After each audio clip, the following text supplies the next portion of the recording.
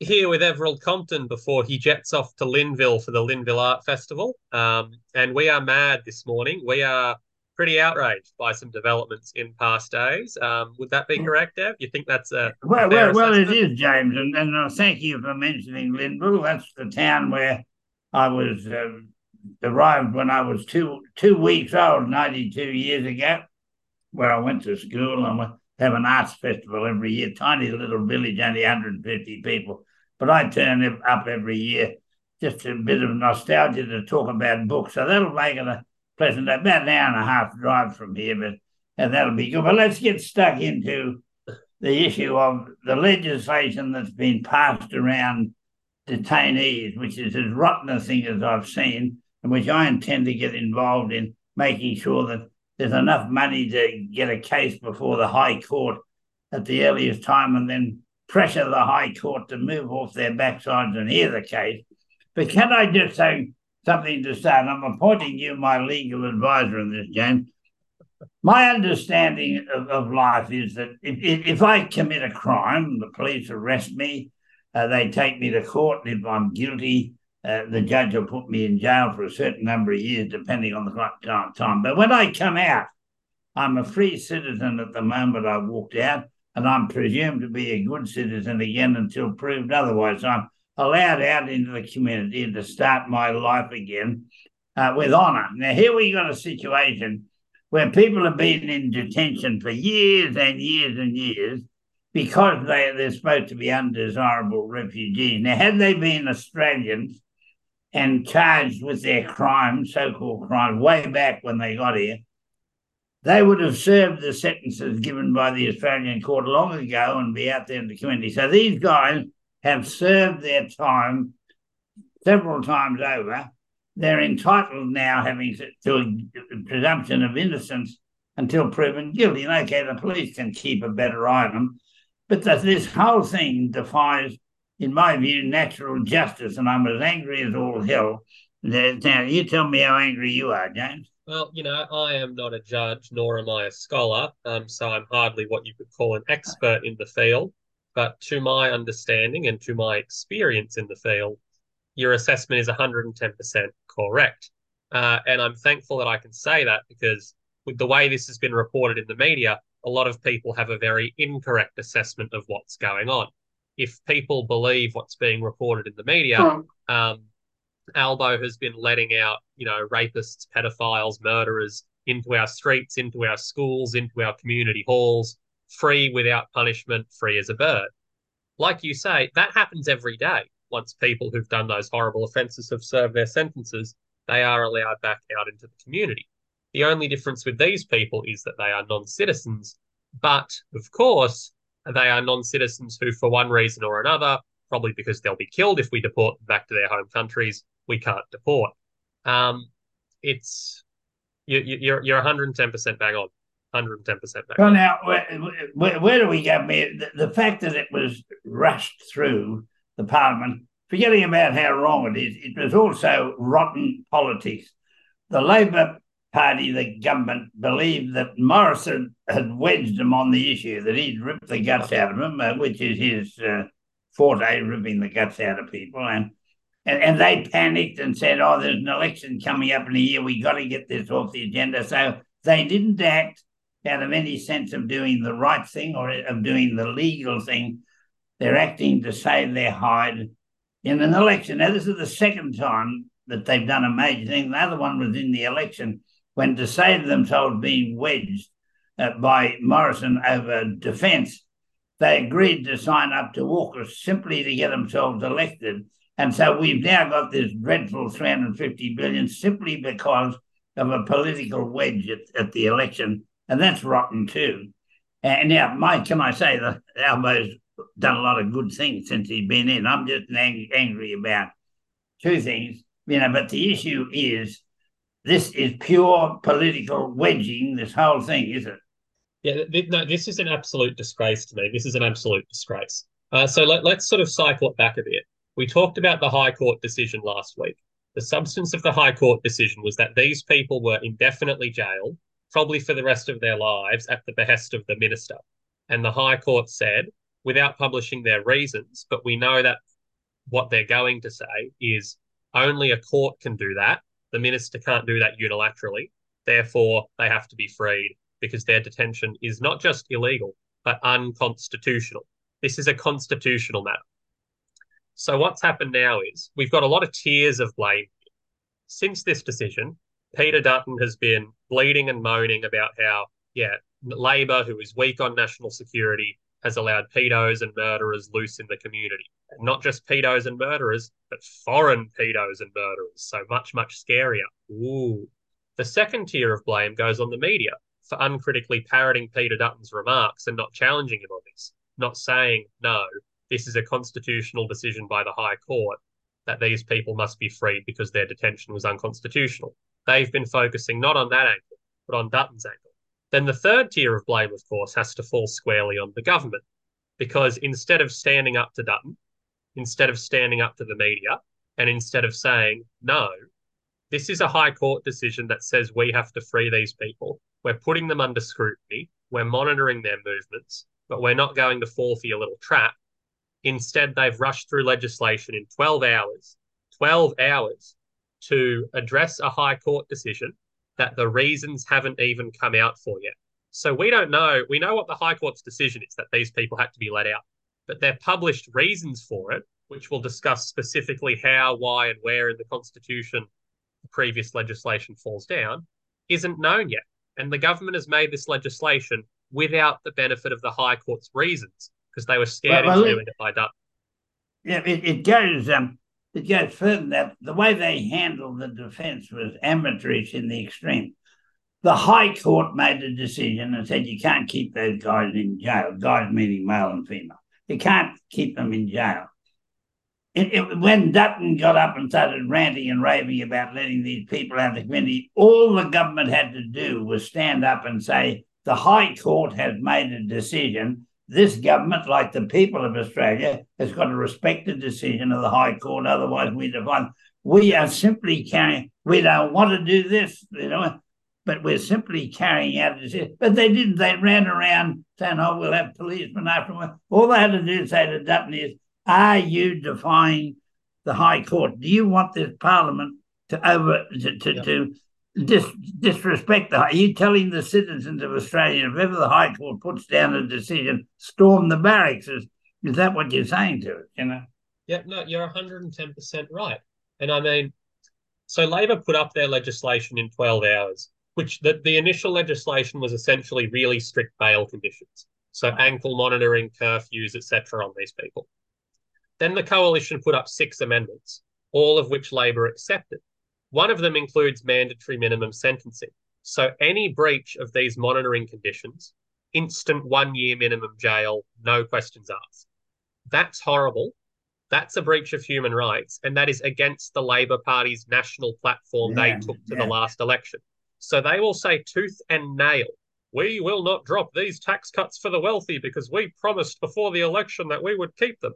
Well, you promised before the election you wouldn't have mandatory minimum sentences in your term of government too. And yet they've reneged on that promise. And that's a disgraceful promise to renege on. Least of all because if you're going in the blood auction, you can never outbid Peter Dutton. So they took all 6 of the coalition's proposed changes and accepted them. And then coalition ministers were still getting up and saying, no, it's not strong enough. It's not good enough. It's too weak. Labor is weak. Even though the bill was passed by the coalition with the coalition's changes. You can't take how much opposition? How much opposition was there? Did the Teals vote against it? I didn't look at the numbers. Did the Greens vote against it? The Greens certainly did. And full credit to the Greens for doing so, because they're the only ones here respecting the High Court's decision. I'm not sure about the rest of the crossbench or the Senate, I must say. Yeah, well, I must check up on that because I'd be very disappointed if the Teals went ahead with this. So the issue is now we can only, the legislation's passed, we can rant and rave and belt the politicians, which they deserve, but we've got to get some action. If someone goes to the High Court and with asking the High Court to rescind this, on some account, how would the High Court say, in your view, look, we can't take a new case, until we publish the reasons for the old case. It's got to say, can the High Court put a stay with the High Court say this legislation is held in abeyance until certain things happen, and we can have a ruling. Not the High Court not rule it out, but simply say it can't become law until certain things happen. I don't think they can do that, but I certainly think there would be an imperative for them to not rush their reasons out because it's very important they get them right, but get them out quite quickly because I suspect, to backtrack to something I said earlier, the reason that this indefinite detention of people by the minister was struck down was because judicial power, which is in Chapter 3 of the Constitution, includes the power to punish for crimes. And being put in jail forever was unsurprisingly finally found by the High Court to be a form of punishment. Yeah. So if these new super strict conditions, ankle monitors, curfews, 1 year jail for breach, etc., are found to be punitive by a High Court, that's what it would take for this new legislation to also be rolled. It has to be seen as punitive, which is an exclusive function of the judiciary and not a function of the executive or the Well, James, I'll be grateful if you can fossick around and find out who is likely to appeal to the High Court, and can we ask for an injunction or something next week? Can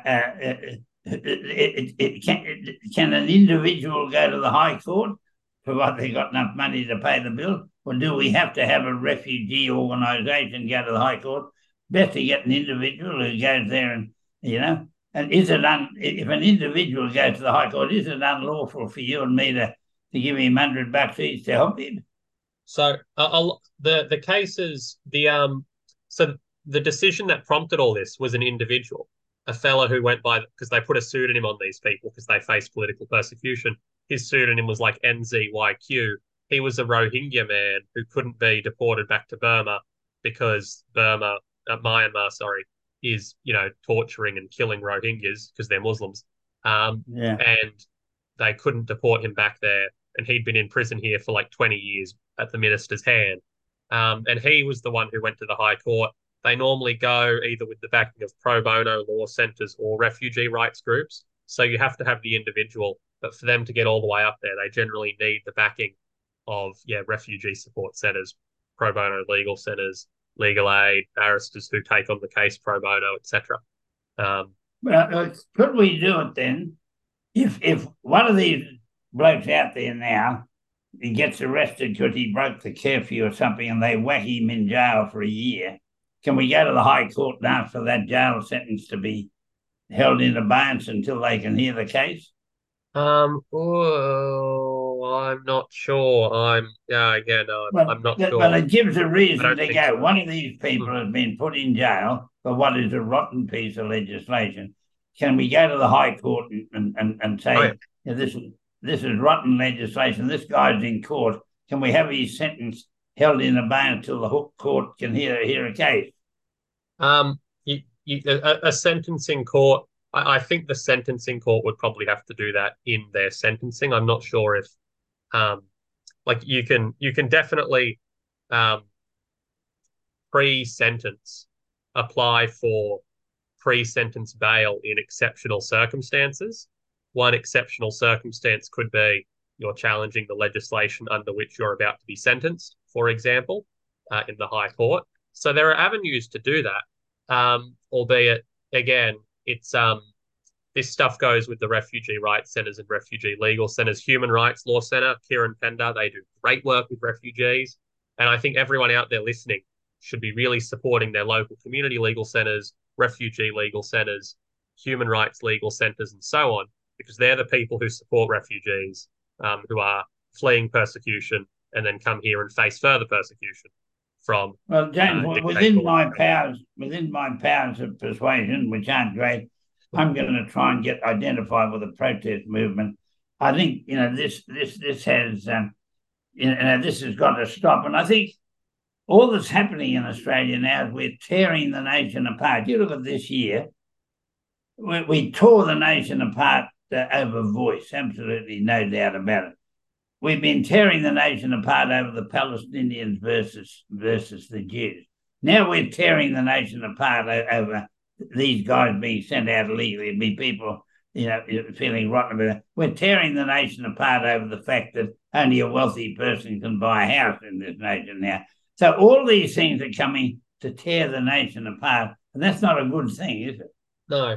And stuff like this is where it requires the government to be brave.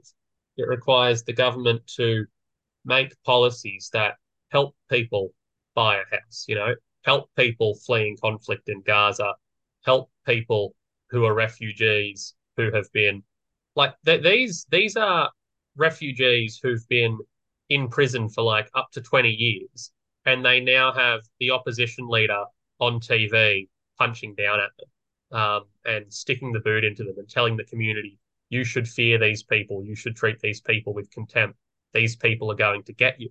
The other thing Peter Dutton did this week, which was an absolute disgrace, was try to tie in this High Court decision to the Israel-Gaza conflict and basically strongly imply, without any basis, that one of these people freed because of the High Court decision. He didn't say with anyone in particular, but he just has a feeling that one of them is going to commit a hate crime against Jews or a terror attack against Jews in Australia. Um, Peter Dutton and indeed the government for indulging him, and the government should not escape here. Both of them are making the country a less safe place right now because they're indulging Peter Yeah. Dutton's fantasies of, jackboots and war and conflict. And it's sickening. It's cowardly. So well, now let's move on. Put it this way, James. When you publicise this podcast about, will you let them know that you've never seen me so angry, and the bloke who is vying me for the title of being angry is you, and that our podcast intends not to let this issue Correct. die. We'll keep this going. Now, before we run out of time, we've got to get to good and bad guys in a minute. The federal government put out a white paper about all the infrastructure projects that are going to either be curtailed or dropped, or because there's a blowout in the infrastructure budget. And there is a blowout in the infrastructure budget. A momentous example of it is the Snowy Mountains thing that Malcolm Turnbull, put in the powerhouse thing, which is blown out by 5 times the initial the Inland Rail project, similar, and all sorts of others. And so they're saying we're going to have to stop projects. Everyone who's involved in infrastructure, and I have been for 25 years promoting the Melbourne to Darwin Inland Railway, which is different to the current fiasco government railway of Inland Rail. I found out in that time that in the infrastructure industry, the costs are blown out enormously because governments, when they start a project, employ consultants for every aspect of the project and pay mountainous fees. So they do the planning. So that if something goes wrong, the consultant can be blamed and fired, and the government is free. And so money is wasted by the billions of dollars appointing consultants to protect the hide of governments. And then you get governments who appoint public servants to run these projects, people with their only experience is that they've been a good member of the Liberals, the Nationals, or Labor. They've got to be paid back somewhere, so we'll give them a job on the show. They then appoint all their other mates. They then stuff up the project, and that costs more money. And then finally, you have contractors putting in extortionate prices to build the stuff. They say, we got to take into account future inflation. We got to take into account skill shortages. We've got to take into account the fact that supplies might be there. So we've got to protect ourselves. So we'll load this whole thing by about 20%. And they all do it, so the government's got to accept one of them. And so at least a third of the cost of an infrastructure project in Australia is simply spent in sheer fraud. And I think we got to stop that. Yep. So A, calling in the consultants, B, jobs for the boys, and C, corruption and sort of bid rigging in the tender process. Yeah. It's just bad. It's like you say, it's such a waste of public money. And you just think what all the good you could do with all the money that is instead pissed up the wall on consultants, corruption, and bid rigging. Exactly. It's exactly. we could invest it in schools and hospitals and and all sorts of things. Well, James, let's get on to good and bad guys now. Now, my good guys of the week are the people trying to get food and medical supplies and water and what have you into Palestine. A lot of the people working either for the United Nations or for charitable groups like Oxfam and all these ones trying to get stuff in are now being killed or wounded or deported or whatever. And I just want to say the good guys of the week are those people who are trying to get some sense of humanity into that war in Gaza, and they're doing so at great human cost. Yeah, no, they are true heroes, and no protest from me there. They are doing incredible things, and many journalists who are trying to expose war crimes, many aid workers, and many human rights people, and many doctors are being killed by Israel's bombing campaigns, and it's a disgrace. And we Yeah, stand with them. yeah. Well, they're my good guys of the week. Who are your good guys, mate? My good guy of the week is President Xi. He's met with Albo and Biden in recent days, and it's just great to see dialogue between China and Western countries. We on this show have advocated for ages for dialogue and talking to each other, noting that there are fundamental differences in, each country's worldview and what they do domestically and whatnot. It's nevertheless still incredibly important that we're talking, we're trading, we're friendly, and we're keeping tensions low. And so that's what's been happening in the past couple of weeks. And it's just good to see. Domestically, it's going to result in, Albo says, those trade barriers for wine and barley and that coming down. In the US, looks like America and China can be working together on green energy and decarbonizing because they're two big polluters and two countries that can both green up really fast. So again, as staying friendly and simpatico and diplomatico with China, two thumbs up from James. So, and look, Albo has done a good job on his 3 visits to the United States. I got a low opinion of the United States, but that's another matter. But his visit to China as well, and to the Pacific Islands, and now to San Francisco. I think he's done a good job, even though I'm as mad as hell at his government over the issues we've discussed today. I think on the international scene, he has behaved with dignity and done a lot of good. And I think he had a lot to do with Xi and Biden. He was the mediator between both of them to get some, and he's got to be given credit, for having done that. And so I think the only bleep on the scene there was Biden being silly enough to call Xi a dictator, but I've got to say that I saw Xi smile on TV 3 times this week. I haven't seen him smile for years. He always looks like an Undertaker's clerk, doesn't he? But he smiles 3 times. Well, that's good. I heard at one point Biden wished Xi's wife a happy birthday because it's her birthday this week, and we wish Xi's wife a happy birthday too. And then Xi said damn it, I forgot. I've been working so hard. You've made me look silly. Love that. Love that. Yeah, no, I thought it was a good show.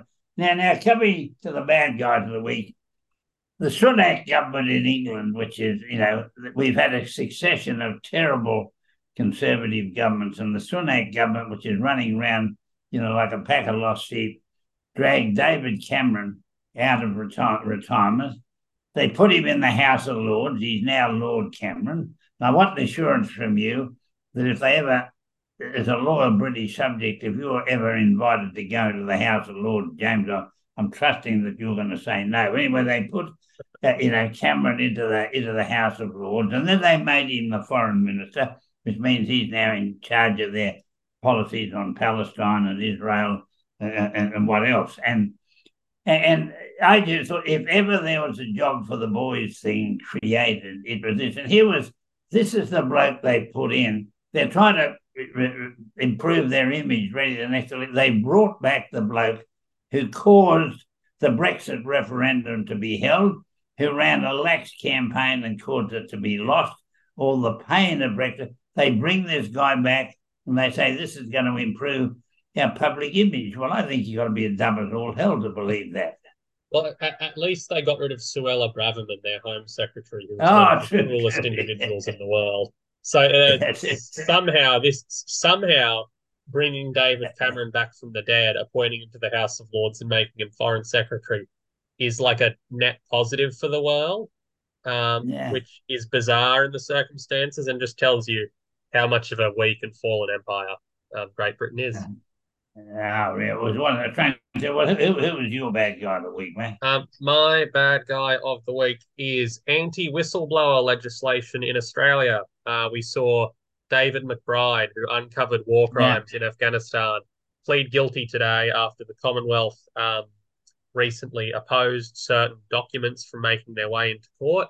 The Commonwealth was successful in opposing those documents making their way into court, and because of that, he is not able to rely on a public interest defense. So he had no choice but to plead guilty to basically like espionage style charges, which were about him uncovering the war crimes in Afghanistan. Now, we're now left in a situation where the only person to currently have been prosecuted, to our knowledge, because we don't know what's happened in like secret military courts or whatever, but to our knowledge, the only person who has been prosecuted and jailed and soon to be jailed probably for war crimes in Afghanistan is not any of the men who committed them, but instead the man who uncovered them.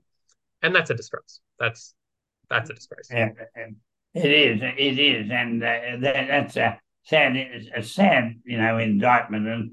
And let's hope that there's better things ahead. And I'm waiting to see whether the court may now show some sort of lenience, given the facts that this has happened. Although, we've got to respect what the courts do, but there we go. And I suppose it's also impeded some way on the WikiLeaks guy too. He's Yeah. not the same case, but a similar case. Well, Dan, we've had a good discussion, and we'll be back next week with more. Hopefully, things will unfold during the week about this appalling legislation that's Yeah. gone through, and if it does, we can take it up again next week. But it'd be good to chat again today, and look forward to the next one. Yeah, I mean, we got angry today, and thanks everyone for listening through our extended 30-minute rant.